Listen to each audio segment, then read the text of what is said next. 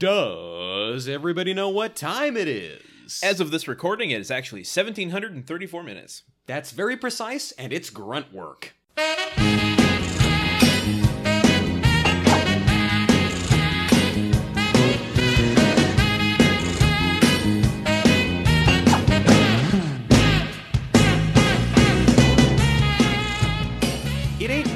It ain't me. I ain't no military son. I'm just Truman, the Zero Dark 30-man Caps, here with Landon, the Beetle Bailey is a funny and relevant comic strip man Solano, with yet another episode of Grunt Work, your one-stop shop for all things home improvement. I CCCR what you did there. That's good. I'm glad you said CR at the end, because I was just scared you were going to be just copying me on an email, and I don't need any of that. Well, I did throw one extra C in there, just to throw you off the scent. I suppose you did. I didn't even notice. That's how blitzed you've got me. Landon, welcome back to your apartment where we record the show. Thank you. Yes, it's good to be welcomed. You know, I don't. Since I live alone, I never get welcomed into my own place. So, this is a rare opportunity, and I cherish this moment. I feel like a lot of people don't really get welcomed into their own place. Or I guess actually, no, people probably who live with. Yeah, that's right. There's less welcoming and more announcing going on when you enter a place. Like, honey, I'm home. Yeah. It's never like, honey, you're home. Yes. In case you were wondering where you walked into, it is your home. You got it right yet again. Truman, it's good to see you, buddy. It's good to see you, too. We watched an episode of Home Improvement this week. And I know we say this a lot, but bear with me, folks. Did we? We sure enough did. Yeah, more than 80% of the substance on screen was indeed home improvement. 10% was transitions, 10% unsubstantiated. We don't know yet. For all we know, it could have been Muppet Babies. There's no telling for sure. I mean, it's kind of like Schrodinger's cat in a way. Like, if we can't prove it wasn't Muppet Babies, then we have to accept that perhaps it could have been. So a little bit of this episode could or could not have been Muppet Babies. Right. I would say, can't prove it either way. Any parts that we liked, I'm just going to go ahead and pin that on the Muppet Babies, and not on. Actually, I have some good stuff to say about this episode, but let me give you a little synopsis of synopsize it. A little taster, a little sample tray here. Just a Costco sample, right to the dome. Jill's father is in town, Ooh. and he has brought with him his new manuscript. In his retirement, he's taken to writing a book about his time in the military and hopes that once Jill reads it, she might pass it on to the publishers of her magazine. There's just one little hitch, and that's that Will Smith is there. Sorry. Kevin James walks in, gets weird. Liam Remini comes in from the dead. That's not how that show went. Someone else had to die for Liam Remini to live. She requires a blood sacrifice to be summoned to your sitcom. The hitch to this episode, though, is that Jill doesn't like her father's book at all. No, not at all. However, due to the strained relationship she has with her father, she feels she cannot tell him the truth. Because he can't handle the truth. God damn it! How did I not even think of that when I was doing my titles? That's so good. Well, speaking of titles, you want to guess what this one's called? Oh, I do actually. Too bad. Oh, because you're not. Why? Because you're not done with your synopsis yet. You've got to delve into the subplots now. Meanwhile, the kids are taking a puck. Hockey, a game that's sweeping the nation in every backyard across the world. Yeah. Well, not in like deserts, I would think. I mean, although admittedly there was no snow on the ground here either. Okay, names. A novel approach. Ooh, I like that. Clear and present rage-er. I realized as I wrote it that makes it sound like more of a nightclub drinking problem. like her dad is a hard partying glow stick type. I would love to see that. Okay. Yeah. Mad Dad, Army Dad, little inside baseball for Flophouse fans. Okay. And then this one, which I think actually is really the best, and I think it works on multiple levels, A Kernel of Truth. I'm not gonna lie, that title is better than the actual episode, but it also includes the actual title of the episode. Kernel of Truth? Just The Kernel. Wait, the episode is just called The Kernel. Bull fucking shit. I'm sorry, no, that's not fair. You can't pull another Jill's birthday out of your ass. Especially when A Kernel of Truth is on the table. Yeah, there's a good option. Yeah. I'm sitting here thinking there was an answer out there. I think you're justified, and you have shown us all that we've been cheated out of a much-needed title. That's so cheap.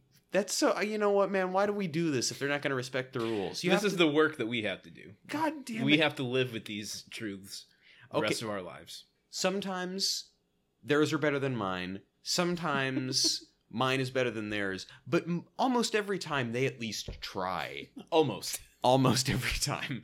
So I guess I shouldn't be surprised. Okay, well, that's just a shame. Do you want to crack open this here episode? How do you feel about this? Yeah, I want to hear how you feel about it. You go first. You're go the first. Prettiest. Oh, stop it. I just thought this episode wasn't very funny. I thought it was hokey more than funny. Yeah, I think that's fair. And I think that a lot of this episode seems to revolve around the fact that Jill and her mother and all of her sisters basically were raised by a man who is so filled with rage that they can't even have a basic conversation with him, which to me is kind of... I don't want to be that guy. Look, guys, I know, listen, I don't want to be that guy who, like, every episode now, it's like, well, actually, that's problematic. I don't want to laugh at anything. Yeah. Because, yes, my favorite show, Cheers, is all about workplace sexual harassment. It is about literally nothing else. But there's with Cheers, it's an undertone of it's funny because it's inappropriate, or like they shouldn't be getting away with it. Where it's just like they know that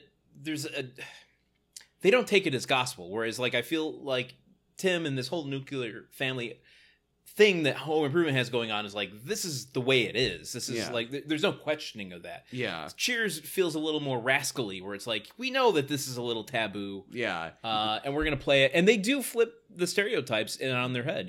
They do. By the end of that show, Sam is a completely different character than he was at the beginning. True. And Diane has totally different colored hair. It's amazing. No, I agree. I don't know. I think first and foremost, my biggest problem is this episode wasn't very funny. Yeah. And it seemed like the stakes were never super high. It's almost a verbatim same episode as what was the name of the one with the mom? I keep forgetting. Nothing more than to build or not to build. Something about clocks. Mother's Day is to build or not to build. Look okay, Landon, I think we've officially done enough episodes that we now can't remember the name of every episode anymore. I've been wondering when this day would come, and it was today. Yes. What did you think? Talk about your feelings. Yeah, this one definitely, maybe because it puts Tim on the back burner a little bit, was a little more palatable. I love Emmett Walsh, so just watching him do anything that's Jill's dad. Great to me. He plays the Colonel. I think it's a brilliant casting choice. Oh yeah. I don't know. I mean, it wasn't as funny. It definitely felt like it was aiming for some of those more sentimental episodes that we've seen. Mm-hmm. With her mom. Much to do about Nana. Oh yeah, there you go. I love that it was working in the back like that time about putting things on the back burner. Like Tim was on the back burner. That question was glad it came out on air, not at the party we're going to later. Way to brag that we have friends and we go to parties. That's right, folks. We jet off to Hollywood Society functions all the time after we record our podcast. But yeah, you're right. I mean, it's not super funny. It never quite hits the sentimental notes that it's aiming for. Does not. So I don't know. It just feels very uneven to me. It's not. Yeah, I don't know. I'm kind of lukewarm on it, but somehow that's still above what I have been. True. So it makes me conflicted a bit. I think we can definitely attest that we have been in the middle of a week run of episodes. Perhaps one of our strongest week runs, or like weakest week runs. It's not great. Look, guys, it's not great right now where we're at, but I feel like I have allowed that to prejudice my opinion a little bit more than you. So either way. Well, yeah, I mean, I've definitely been there in the past. So, but let's break this open and see what we have inside. Yeah, it's a Kinder Egg toy, and it's one of the German ones that you can actually choke on. So we open on Tool Time, and let me just say right now, the Grunt Creep seems pretty effing limited in his range of motion. He's either standing still or he's bounding. Yeah. And now he's got legs and shoes, though. Well, Skynet hasn't sent back the Grunt Creeps from the future yet, so they're still in development. I want to point out that it sounded kind of like you said Skynut, and now I'm thinking all about the Terminator, which is like, this is all one big ad campaign for peanut butter, probably, in the 90s. You know, like in the love it. in the future, smooth peanut butter is illegal, and there's only crunchy. I don't know. But yeah, he's bounding. It's a bounding Grunt Yeah, Creep. but he has feet this time. No Yes. arms. No arms. Big old like Converse or clown shoes. They're high tops. High like tops. he's got the like there's no laces in them, and Yeah. the tongues are kind of sticking out in a weird way. It seems weird. I don't know what the like. I'm just thinking like behind the scenes of Home Improvement. Like why go to the extremes of giving him such a range of motion and character, only to peel it back and then start over, and now it's like going through another birth development. I don't know, it's weird. I you know, on the one hand, I agree with you. Like, I want to know what they're thinking. On the other hand, we take it for granted now that we start our show talk singing mostly unrelated songs. Fair. I think that dumb shit kind of happens Yeah. when you're underway making something. It's still just some weird looking dumb shit.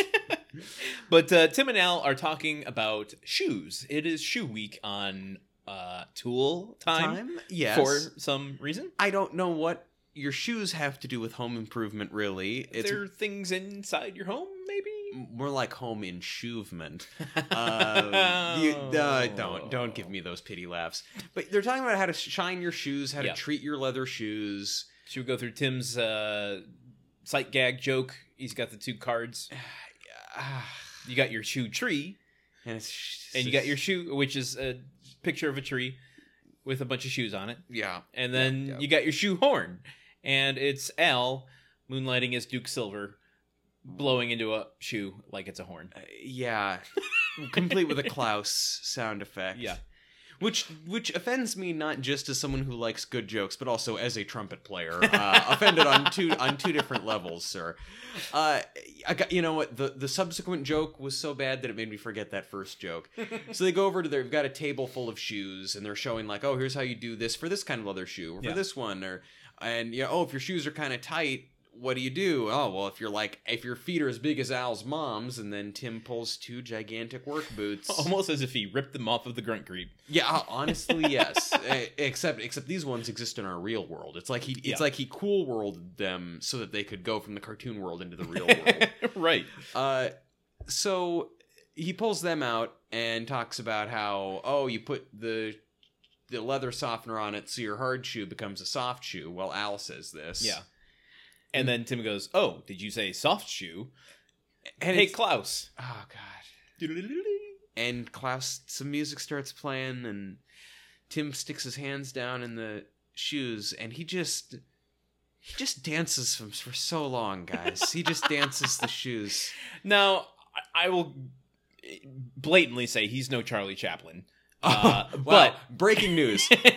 Landon, give me some of gloves if you're gonna drop a take that hot on the table. Put down a cloth. well, I will say that only in that the follow-up to this joke made this joke worth it. True. They earned it retroactively. Yes, exactly. So Do you want to tell us what the Tim takes 6 years to do this soft shoe dance routine on the counter, and then he thinks that's the end all of it. Then he's ready to get back to work. He's like, okay, I had my time in the sun. Here we go. And Al's like, wait a minute. You call that a soft shoe? And then the ghost of Gene Kelly inhabits the body of Al Borland. Spotlight hits him. He yells to Klaus. And Hit it, Klaus. some sweet showboating music. Is that what that's called? Showboating music? Showboating music. What's what I'm thinking? Like Show time? Roger and Hammerstein. Show Nope. show tunes? show tunes, but that musical called Showboat. Is that a thing? I'm hoping. Are you thinking of like a musical that's all about boats, like how Starlight Express is all about trains? Are you actually looking up now? I think There's Anything Goes, which is all set on a boat. so. That's it's Showboat is a Hammerstein musical. Oh, okay, Yeah. okay, And fine. one of the All lesser right. known ones, but I'm not that crazy. All right. I know a movie or two. You I know can't a say musical it, or but I two. know it. Okay. Anyway, so Al, we get treated to Al doing an actual soft shoe, And and it is a it's treat. brilliant. He's I love holding, what is he holding? Like a chisel in his hand? It was one of the tools from the I think it was like, one of those things you put in your shoes so that they don't collapse, Oh, yeah. but just extended to look like a cane. Okay. Or even a shoe, or just like an extendable shoehorn like the one you have, maybe. Perhaps. Yeah, it could've been. But it was Okay. metal or aluminum. Oh, all right. Something. All right. Cool. Good details.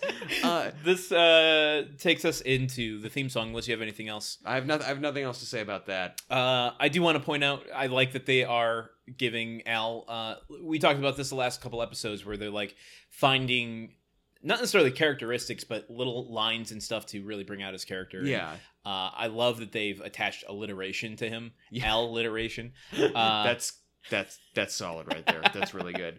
And he says, "This will really give your shoe a sheen for sure." But then Tim steps on it with something like, You don't shave. oh God.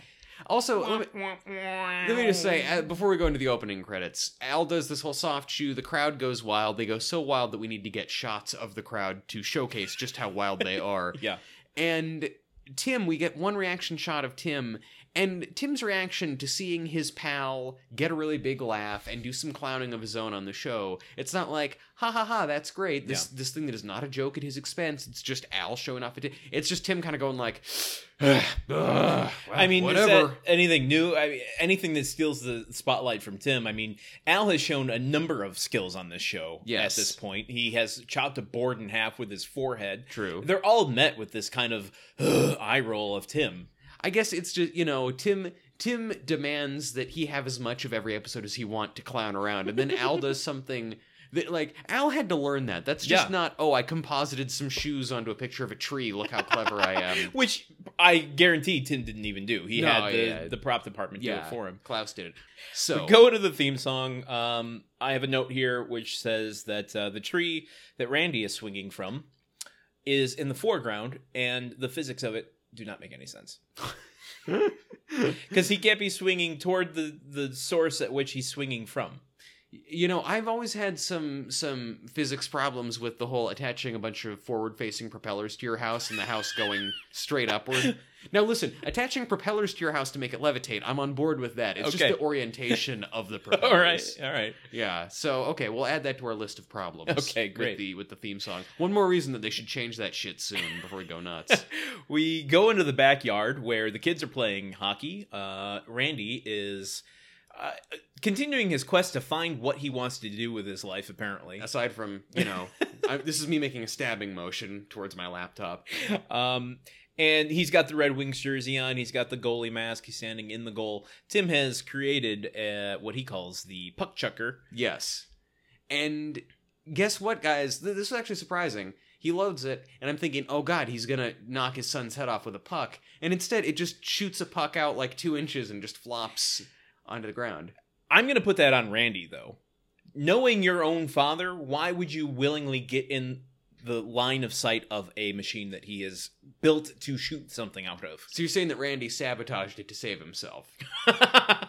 I mean, that would be the only way I would feel comfortable standing in front of it. Yeah, if you've fucked it up beyond the way Tim has fucked it up.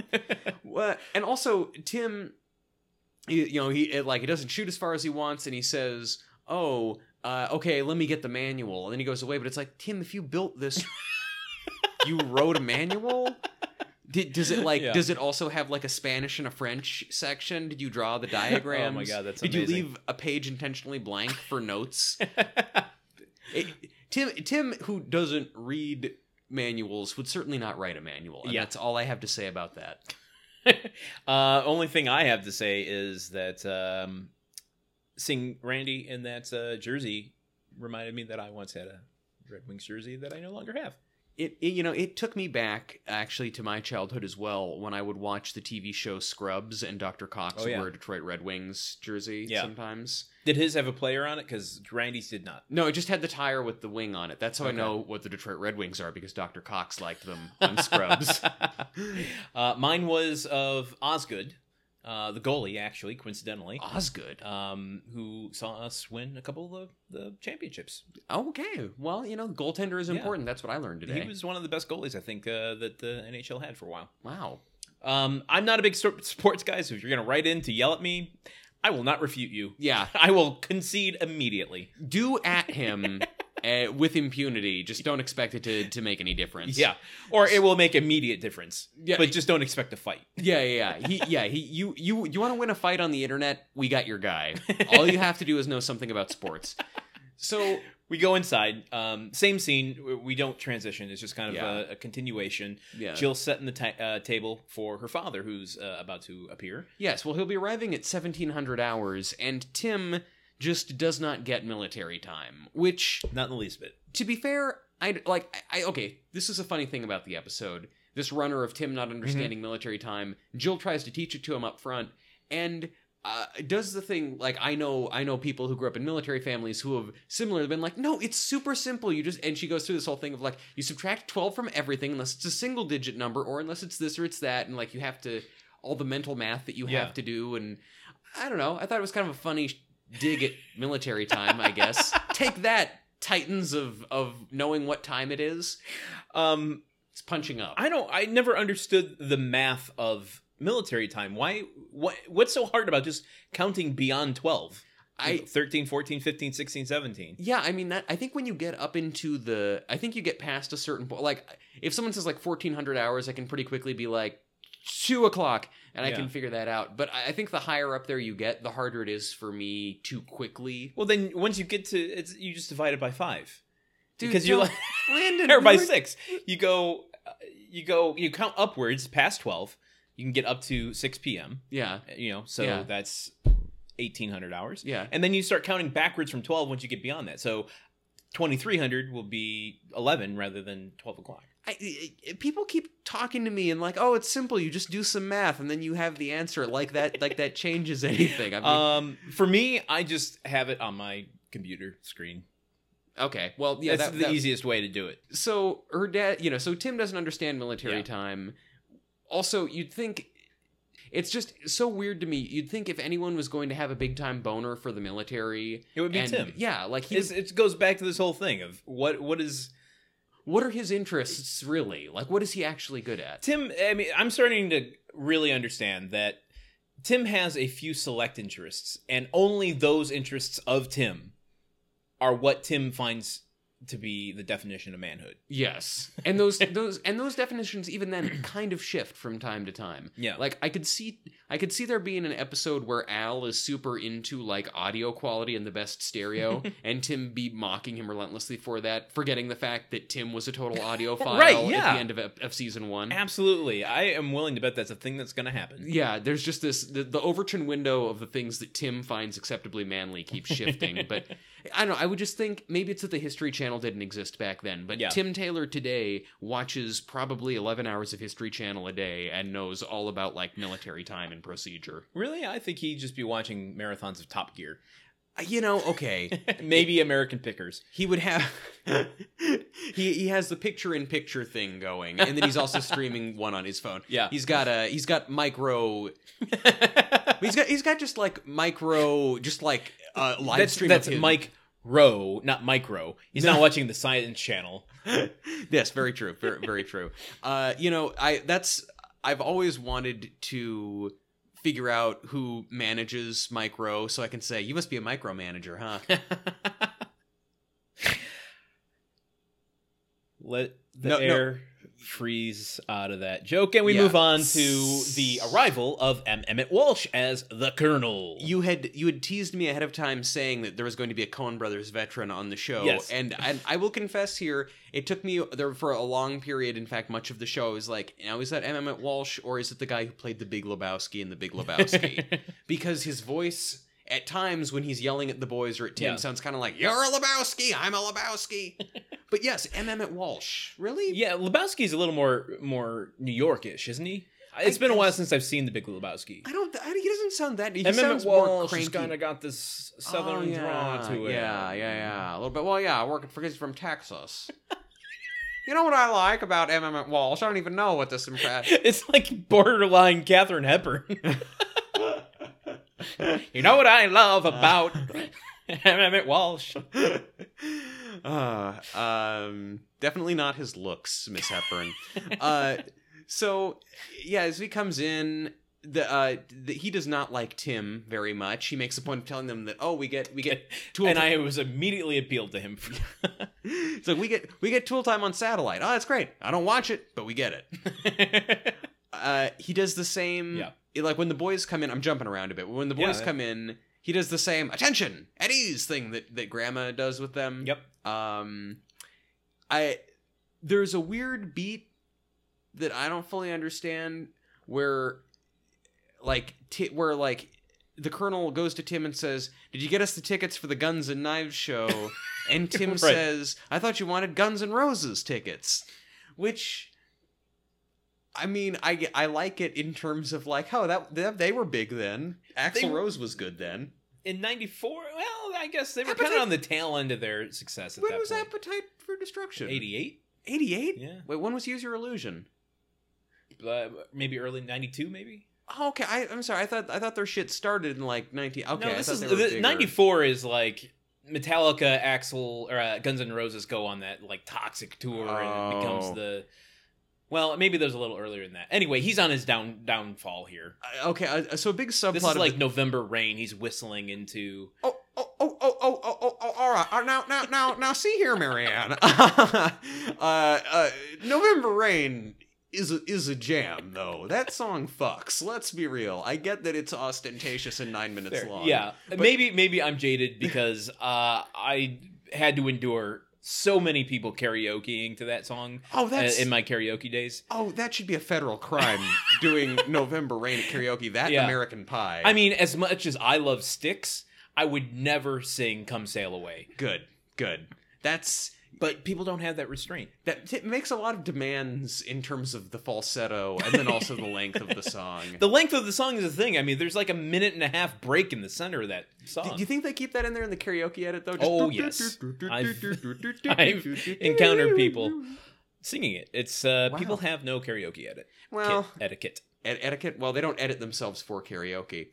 How do we get on that? I don't even know, man. Oh, the Guns N' Roses joke. Yeah, but this whole setup, like, oh, they're gonna go to a Guns and Knives show. Okay, that's cool. But then it never comes back. So was the Guns N' Roses joke so strong they needed to write that bit in? My guess is they probably had to edit out a story point of like he's in town to go to this Guns and Knives show. Yeah. But then realized just for time they had to cut a little context, like, you know. I'm just thinking if I'm a writer in this room, I'm like, okay, well, do we really need an explanation for why Jill's dad's going to be in town? Yeah. There is a gaping question that I have, which is why the fuck doesn't the Colonel and Nana travel together? Yeah, I mean, well, she said there was something up front about like why she needed a break from him, or like she had some other thing going on or something, you know. But he didn't accompany her last season. Also true, actually. So they just travel. Maybe they're the same person. Maybe it's like Bugs Bunny in different costumes walking in the door. Or maybe the guy who is so sensitive and to any sort of criticism that he blows up in rage whenever he hears any bad news. Maybe he and his wife have a, let's say, not great marriage and aren't really speaking a lot. I also just want to circle back on one other thing. Yeah. You know one thing that Guns N' Roses has in common with the Guns and Knives show?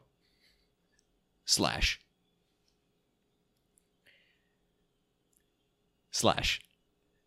So he gives the boys.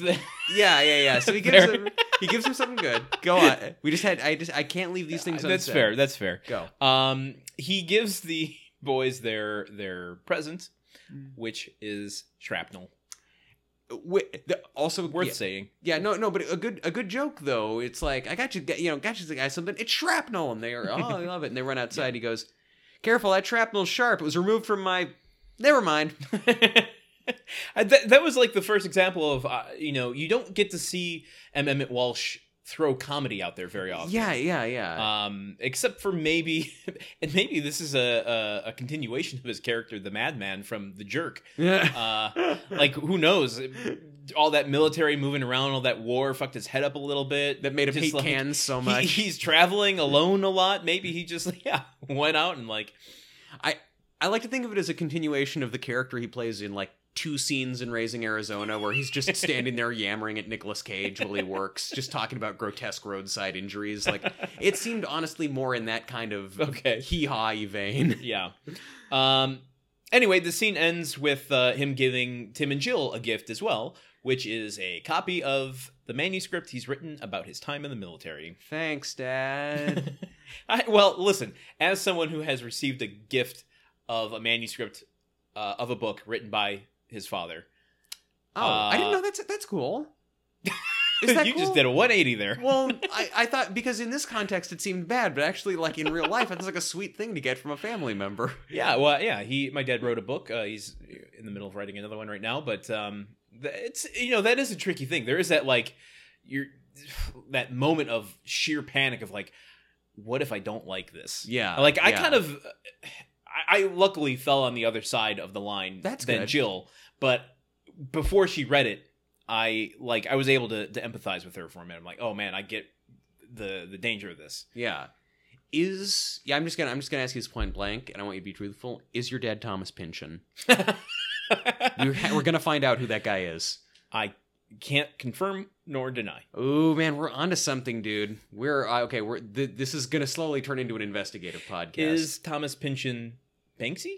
That would be cool, wouldn't it? If both of like, that would be it's one thing if like, oh, Banksy is some guy, but then if Banksy's this guy who's actually famous for being another secretive artist, that would tickle me. I would derive real joy from that. Oh. And both of them are Andy Kaufman. I love it. So he gives them this book with the intention or the hope that Jill will like it and give it to her publishers for publishing, I guess. Because, that's how it works. The people who publish a regional arts and culture magazine also will publish your military novel.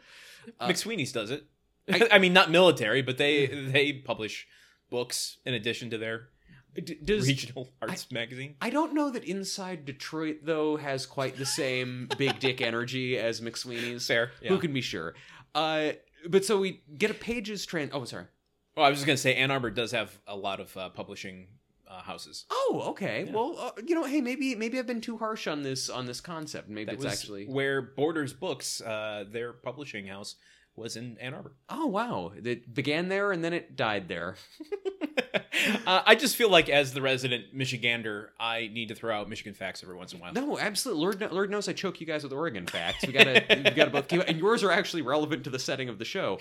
So pages transition to them reading the book. Tim and Jill later in the living room. Tim is reading. He's got the first time we've seen him with glasses. The first time we've seen him read anything that isn't like a road sign or a magazine or a menu, maybe. Just honestly, I was just so thrown by seeing I was so shocked. I thought that the plot of this episode would be Tim doesn't want to read the book, or it's Tim has to read it and isn't reading it. The fact that Tim didn't make any stink about reading a long, boring book that apparently in the course of a single night. Yeah, that there is a temporal disparity in this episode. This manuscript that he's handed them is like the length of like 3 screenplays. Assuming you just look at screenplays printed out all the time. It's thick, and it's to a phone book. Be expected to read it overnight, especially Tim, who I can't imagine reads fast. No, I am surprised. Maybe that's an assumption I'm making, but surprised his lips weren't moving as he looked at the pages. Honestly, glasses Tim, I feel like, was kind of like Tim with the glasses on, kind of auditioning for Harrison Ford when he's teaching as Indiana Jones, like when he's at the college. And again, another like comedy version of that. I could easily see Tim Allen falling into. Jungle to Jungle could have been the comedy Indiana Jones, but they took that plot in a different direction. So the criticism they kind of come to, as they're reading, they kind of go through the motions of like, oh yeah, it's so detailed. There's lots of details, a lot of facts. What is this, a Tolkien book? Woo, suck it. Oh, I've never actually read Lord of the Rings, so when you write it in, I will also concede to whatever criticism you're going to give me on that one. Tim finds it boring. Yeah, no big surprise there.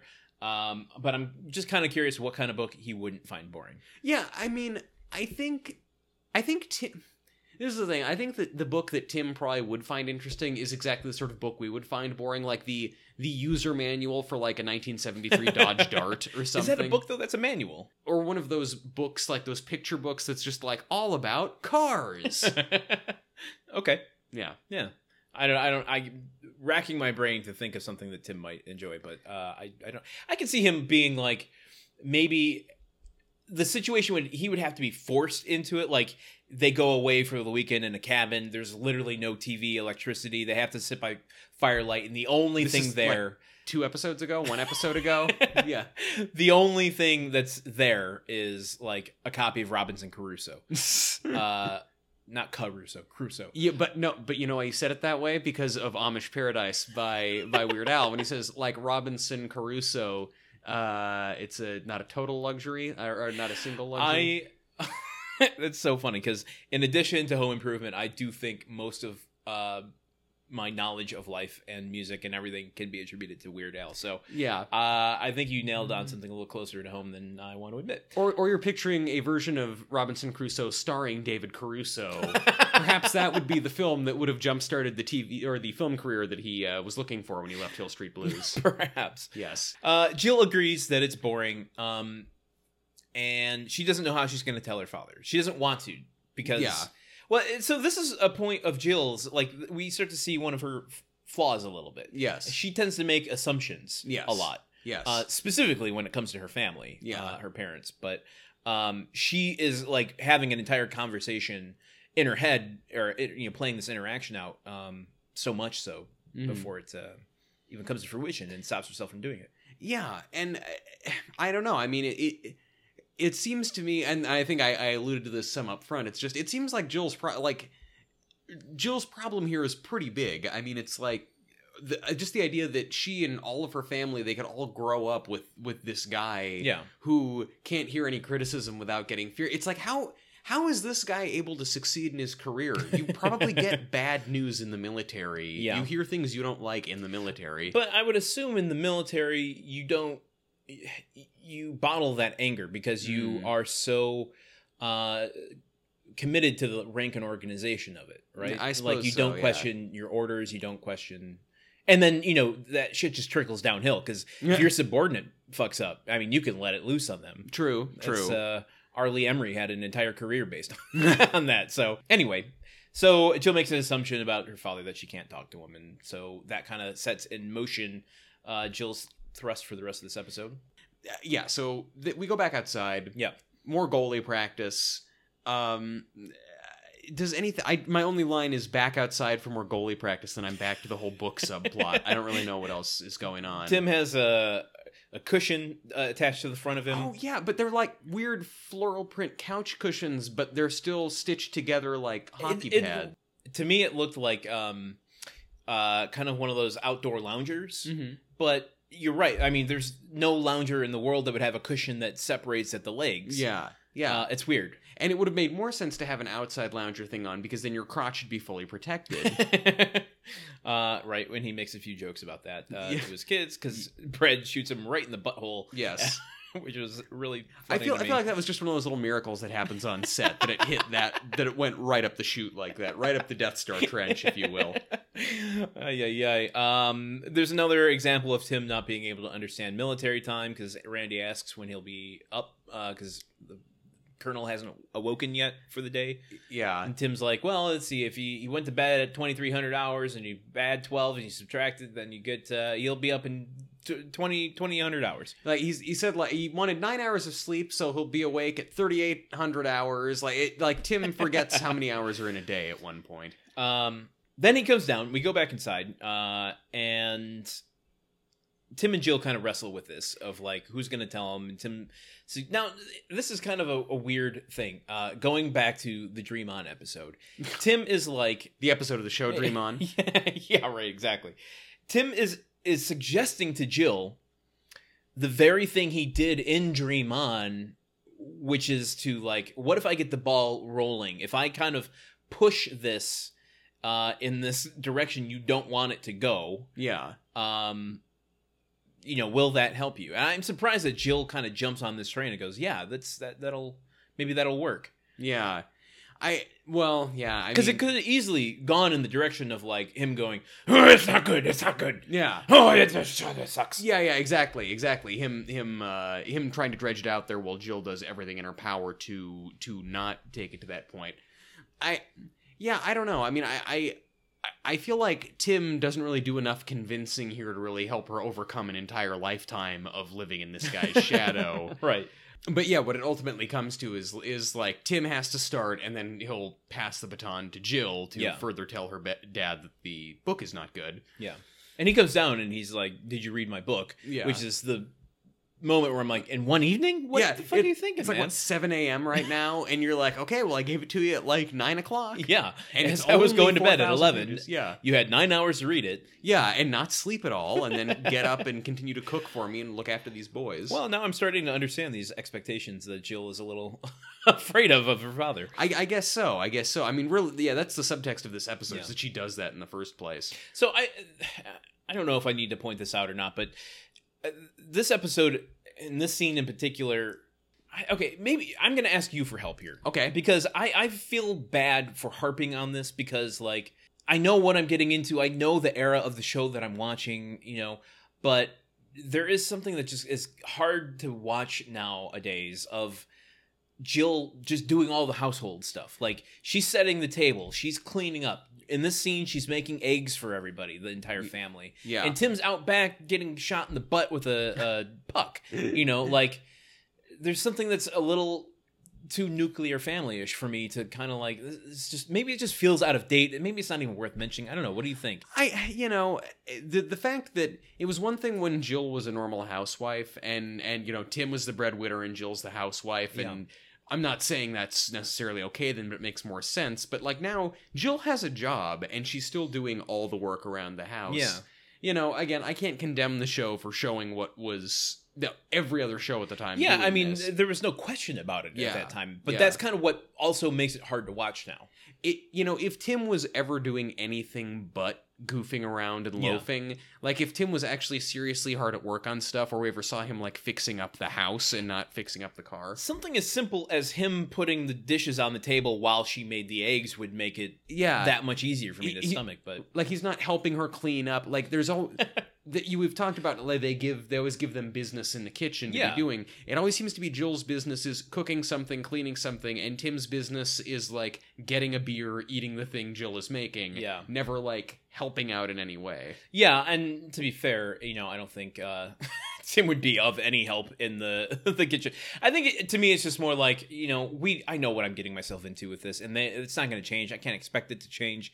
And I think that any of our listeners know that that's not the way things are or should be. Yeah. So maybe it's, we acknowledge it's weird but maybe we don't need to comment on it. We give it our official stamp of this is not necessarily the way it is anymore. Yeah, there you go. So the Colonel comes in, asks if you read the book. Tim begins very gingerly trying to talk about his opinion of it, and he says, well, it was good. Yeah, there was some really good stuff in there. It was wordy. It was kind of wordy. It's like, oh, what do you want? You want pictures in it or something? Well, Tim, a writer uses his words when he's writing. That's I don't know what that was. That's great moments with Mr. Lincoln, I think. 407 years ago. And then, God bless Tim. He actually goes ahead with it, though, even after that, and continues to say, like, there's not a lot of people in it. Yeah. There's not really characters, and he's it's about tactics. It's about how wars need to be won. And I'm not going to cloudy that up with people. But basically, Tim's even gentle critique of it leads to him getting yelled at by the Colonel and told that he has bad taste. And then Jill completely throwing Tim under the bus and saying, no, it was good. I liked it. Yeah.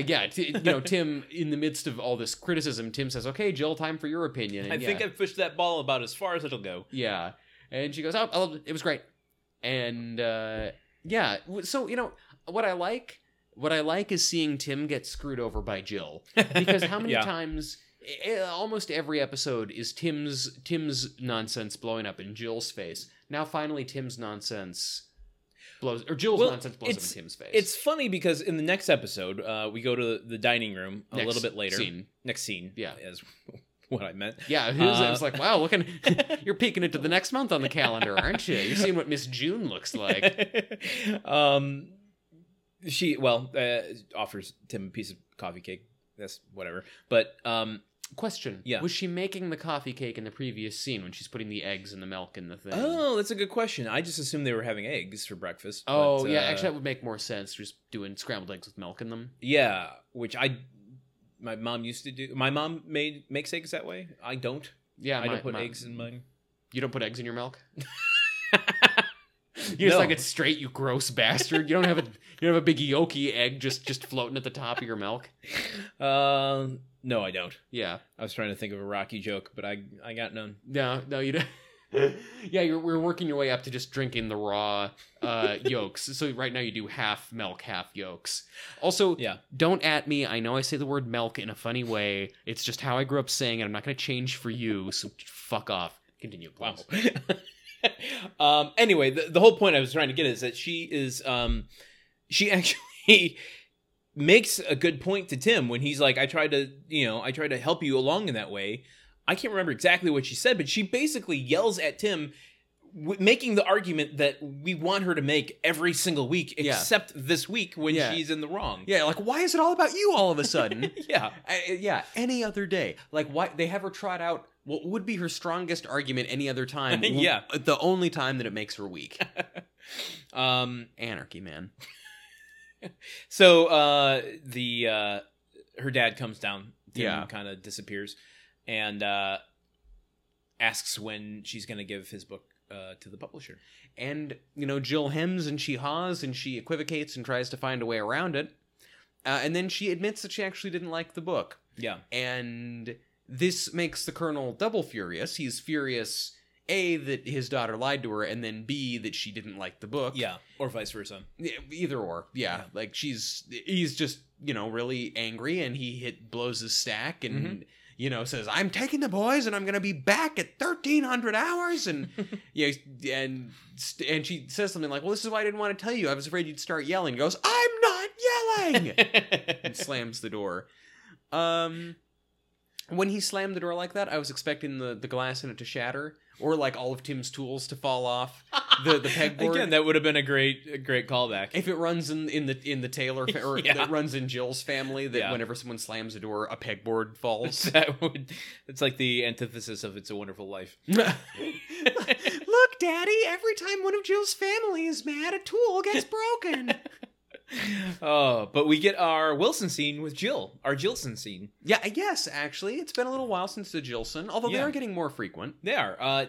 Wilson is outside reading the manuscript. Or so we think. So deeply asleep. Yes. In fact, he had been reading it inside, but he came out, he kept falling asleep, so he's come out into the cold. It's too warm inside, yeah. Yeah, to try and stay awake, and even that, like, this boringness of this book was so great. Can I also just ask very briefly, what the fuck? No one has anything else going on in this neighborhood for this weekend? Like, you've got a huge, thick, boring book. Well, I get, I don't really know you. You are my neighbor's wife's father. But yeah, sure, I'll just spend a day reading this thing. My argument for that is that in the timeline of the show, it's probably February, and that is about month 5 of winter in Michigan. So your soul has just been crushed. You've done nothing but spend day after day of gray skies inside your house.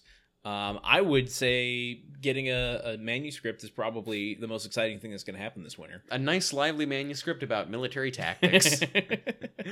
Well, so Jill comes out and talks to Wilson about how difficult it is for her to talk to her anger-prone, yelly dad. Yeah. You remember that movie, Old Yeller? We thought that was about Daddy. That line was my Scooby diving. Yeah, like for me that was like a Scooby dive again into like a depressing place. Like, wow, your dad yelled at you guys so much that you thought they made a movie about. Like, that's the single greatest quality you associate with your dad is that he would yell at you whenever anything irritated him. It's like, damn, Jill, that's a tough relationship.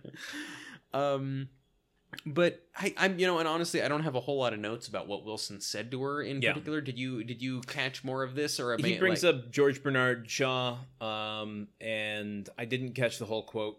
Just that it ends with, and then you're stuck in the mud. Oh. Yeah, but no, what it ends with her going like, oh, well, I'm stuck in something way worse than mud. and it gets a massive laugh Dude, and like okay. musical cue. I don't know what happened in the transition of this scene yeah, at the end of yeah. it. You're going right into Yeah, it. Like yeah. the audience like goes ape shit. It almost felt like an editing mistake where like Yeah. they were cutting out a outtake or something, but they missed a audio cue. So there's like this raucous laughter, and then we get a very aggressive transition on top of it. It was so weird. It's like there are times on this podcast you may have noticed where suddenly it will seem like one of us is laughing hysterically out of the blue. Peek behind the curtain, that's because I cut something out, but one of us started laughing, and that is in there. It seemed like they pulled it with that. Like they cut out the joke, but they had to keep the laughs at the end. But then, so then the transition on top of this Yeah. weird audio cue was a plane flying across the screen. A biplane, yeah. And a grenade being launched out the window through the air into the background of the scene and exploding us into the next scene. It was intense, and that plane was on screen. It was a very active, like I said, transition, and it comes in to the colonel telling Mark war stories about the Korean War. Yeah. So it makes me think. Now it makes me. I'm trying to write like Mad Men fan fiction now, where like actually Jill's father is Don Draper, who swapped identities with somebody during the war. Spoiler alert for the first season of Mad Men. Again, it's like 10 years, dude. Yeah. You probably should have by now. It's in the zeitgeist. But yeah, so he's telling him this whole story, and he gives him an apple to simulate this grenade that he threw in the midst of this very gory war story. Yeah. And teaches Mark, you pull the pin and you throw it. Yeah. And Mark throws it, and then Jill is there to catch it and says, no throwing grenades in the house. He says, how'd you know what it is? And she goes, oh, please, I grew up with plenty of fruit ammunition. That was a great line, though. I like that. I liked it, yeah. Then Mark disappears. I don't remember him being sent out of the scene. She says go upstairs and play, or like go to bed or something Okay. like that. She dismisses him. We don't really see him run off. Gotcha. So that her and her father can have this conversation. Yeah. And the crux of the conversation basically is, you're hard. I'm sorry you took it so hard, but you're the type of person that's hard to tell these things to. You always get upset when we talk about these things. So we've had to keep things from you your whole life. Yeah. Which leads into, I think, the line of the episode for me, which was, you don't want to get me upset, then why was I so upset my whole life? That was really good. That was funny. Yeah, and I think she does make a good. I think that this is certainly some good Patricia Richardson acting. Yeah. Also, great thing about this scene, Tim isn't in it. They haven't got Tim fucking clowning in the background yet. Well, he comes out at the end, but whatever. Spoiler alert: Tim shows up. But I think that the acting here is good because she just really kind of lays out this just case for like, you didn't really have as much of a relationship with your daughters and your wife because we couldn't give you the full report of anything that was going on, and you didn't know all these. Like, she says at one point, like, remember when I went on that ski weekend with my girlfriends? I was actually going to a peace march in Washington D.C. with my boyfriend Tommy, and he goes, "Tommy the commie?" Which this is good. Little all in the family stuff. Al in the family stuff. That's a spinoff that needs to happen. Well, that's the spinoff we've talked about where Al marries Jill and literally becomes the family. Wait a minute. Al Borland? Yeah. A.B. Archie Bunker? A.B.? Oh. Is Archie Bunker the father of Al Borland? How did Al turn out so sweet and gentle, though? So swentle, if you will. I don't know. If that was his dad. Also, we know what the mom, like, we know who Archie Bunker is married to, and she's not the size of Godzilla. Well, maybe it was a tryst that produced a kid. Okay. And that's why he's not present in their lives, and that's why Al doesn't have a father. So you're saying Archie Bunker is a randy dude who just goes around and spreads his seed and leaves him behind, or at least he went through a period man. of his life where he did that. Yeah, Who knows? And then he got into that recliner and quit moving. Exactly. Yeah. It would go a long way to explain the Archie Bunker couch he has in his apartment. Yes, fair. Actually, something he inherited. Something to investigate a little further as we go along here. My whole thing about this scene with Jill and her father, though, is that she confronts him pretty easily for sweating it so much. There's very little conflict and obstacle to get through to actually get to the place where she needs to talk to him. Again, I think, and that's part of just the pacing of this episode, but it's like the conundrum of my dad's book sucks and I can't really tell him that. They only milk that for a couple minutes, and then it gets out there, and then it sets up for how do I talk to my dad, and then that gets wrapped in a scene. Yeah. And this is a conversation she's waited her entire life to have, and it takes very little. Yeah, there's a stronger episode to be made from this concept, and that's a shame. Yeah. But here we are, talking about this one. This is what we get. Yep. This is it. Scene ends with Tim coming down, wearing this suit that he's mentioned 1,000 times throughout this episode. And this legendarily bad green suit that he bought and wore to something that everyone has brought up, and it was so funny that we didn't deem it necessary for discussion at all on the show. Though when it comes up, it's Jill kind of reveals that she doesn't tell Tim things the same way that she doesn't tell her father things. So yeah, what does that say about the state of their marriage? I mean, I think more than anything, I think what Jill has learned is telling Tim things is useless because he's not listening and he'll just do what he wants anyway. Fair, so I'm gonna save my breath. Yeah. It's less about saving Tarzan. his pride and more about saving her breath. Yes, Okay, exactly. I got it. So that's the button to the scene. Tim Yeah. comes down in this green suit. Everybody laughs, and we move on to the backyard. Yeah. Where Tim has fixed the puck chucker, and the credits start rolling. Really disconcerting.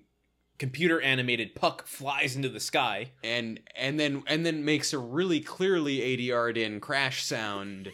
And it turns out he's fucked up the Colonel's car. I'm surprised there wasn't also like a cat noise in there. That's... Ding ding ding ding ding ding. Toot toot. Ah! That was my fake Wilhelm scream. That is probably my worst impression I've done yet. It's my fake Wilhelm scream.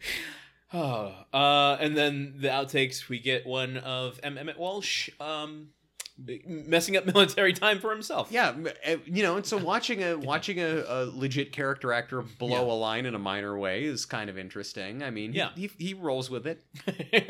I just want to applaud Emmett Walsh, who is still making movies. He's still doing it? He is like barely on his 2 feet. Oh, maybe not. I don't know. Maybe he's Lionel Barrymoreing it. He's in a wheelchair now. Yeah. But he's got 5 movies. Wait, 1, 2, 3, 4, 5? 7, 8. Wait, 1, 2, 3, 4, 5, 6, 7, 8 movies in 2018.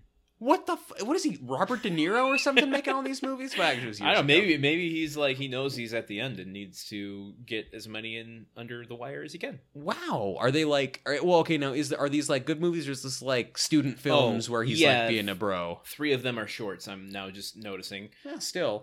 So really, it's not so much he feels like he has to get them in, but it's like every aspiring filmmaker who like knows his manager's brother is like trying to be like, hey, I hear Mr. Emmett Walsh is like on his way out. Can we like farm him for a little bit? Can he play my dad in a hospital bed in this short film? Hey, we need a guy to play dad in a hospital bed in our movie too. Hey, you're doing hospital bed guys? I'm just looking at some of his recent things because I haven't seen him in a while. I know he's been doing voice work because I remember from Adventure Time as the Cosmic Owl, but he was in Scorpion King 4, which they made 4 of those. 2015 was when that came out, so it's still recent. Wow, Scorpion Kings are still coming out. I did not know that. When back in my day, I remember when the Scorpion King was just a side character in the Mummy franchise. Indeed, and yeah, I can't remember the last thing I saw him in besides that, but besides Adventure Time. Anyway, very happy to see him. I'm glad he's a part of the Taylor family now. Yeah. And hopefully forever. I'm sure we'll see him in many episodes to come. He is at least in one more. Oh, okay, that's good. Yeah. Do you have anything else you want to go over in this episode? I want to go over the grunt count. Oh, yes. The grunt count is a big old goose egg. Ooh. It is... I want to go goose. Oh, God, what was that? Some weird person just ran through here. That wasn't me. Yeah, you have a munchkin problem in your apartment. Yeah, no grunts. Wow. 0 grunts. I don't know what's going on. I feel cheated a little bit. Well, we got a grunt bumper crop of 77 at Christmas, so I guess it's just really. But here's the thing: they're gonna make us. They're giving us very little work to do now, but then they're gonna like throw so much grunt work at us over like the holidays, and that we're gonna have to sacrifice. We're gonna have to make some difficult choices. Is what I'm saying. What? Like between like presents or food, or like we're gonna have to like work overtime. We're gonna have to like shirk our family duties and really hunker down on some grunt works. Just sitting there in front of the TV with an abacus, just going like, okay, play it again. And I'm doing. You can't really, guys. If you were here right now, you'd see me pretending to move an abacus around. I've never seen a better abacus pantomime in my life. You know, folks, listen. I may not be good at math, but when it comes to miming the use of literally the oldest calculator in human civilization, that I can do. Yeah, I can't wait to see what your TI-85 pantomime's like. But we have to save something for future seasons. I'm still workshopping that one. Great. I'm at the Steppenwolf on Wednesday nights, just going upstairs with an acting coach. Well, that's crazy. 0 grunts. That's going to make my job easy when I put out the newsletter this week. Yeah. I don't have anything else I want to talk about for this episode. Okay. But I do want to do a little promo. I am sorry to announce this here, but I'm going to be on the Fan Theory World. Oh, why are you apologizing also? Because I don't want to break up the team. Last time we were on there together. But it's your podcast too. You can announce whatever you want in here. You can announce like a garage sale that you're having. It would be very ineffective forum in which to do that. Having me on because they're doing Halloween month. Yeah. And they're watching horror movies, and I have a fan theory that I've created myself about the Halloween franchise. So I'm going to be debuting that there, and we should have a good time. So this is a preemptive push for their shows. Go check out Fan Theory World at fantheoryworld.com or on any of the internet places that you listen to things. With that, let's go into the outro of this episode. I suppose so, yeah. Unless you want to promo anything. I have nothing that I need to... Oh, wait, actually... You put new carpet in your place. I did put new carpet in my place. So, okay, listen. Guys, if you live in the Los Angeles area and you want to get your room painted, you call Casa Painting Services. Guys are great. They respond very quickly, even via text message. I think it's Mid-Valley Carpet Supply, so they're pretty good too. Not 100% sure on the name. Also, shouldn't you be pimping them before they do the work so that you can get a discount, not after the fact? I didn't think a lot of this through very well. All right. Also, one other thing I'd like to plug. So my new, the latest season of my TV show just dropped on Netflix. It's called BoJack Horseman. I'm credited as Raphael Bob Waksberg as the creator, but it's actually me. And I believe, like all other seasons of this show that I definitely created, better than the seasons before it, because it is a true miracle of animation and sad cartoons. So watch that as well. Fantastic. My fake plugs took longer than your real plugs. Well, just wait for a few years until I actually get plugs in my hair. Oh, stop it. Both of us are going to have thick, luscious heads of hair well into our 80s, Landon, and you know it. That was knocking on wood. Pizza's here. Anyway, we really appreciate you guys listening. If you want to help others find the show, you can leave us a rating or review on iTunes or wherever you listen to your podcasts. Plus, remember that every time you leave us a rating, we'll let you use all of our fruit for ammunition. And I'm talking bananas, kumquats, oranges, tangerines. Kumquats would make really good ammo. I picture that for like one of those like miniguns that they have on like Apache helicopters. It's just like shooting. It's like a potato shooter almost. Yeah, it's shooting like 300 kumquats a second or something. I mean, that's wasteful, unless you're shooting them into my mouth, in which I would eat them. Let me just say...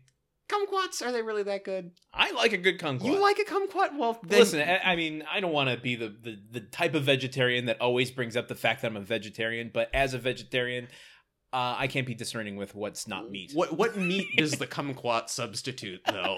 It doesn't, but, variety. I don't want to just be eating the same foods over and over and over again. So okay, that's fair. I like a good kumquat. Plus, I have fond memories of my first time eating a kumquat. So... it's just a happy experience all around. You never forget your first time. Back to the outro of the show. You can find information about today's episode on our website, which is www.gruntworkpodcast.com.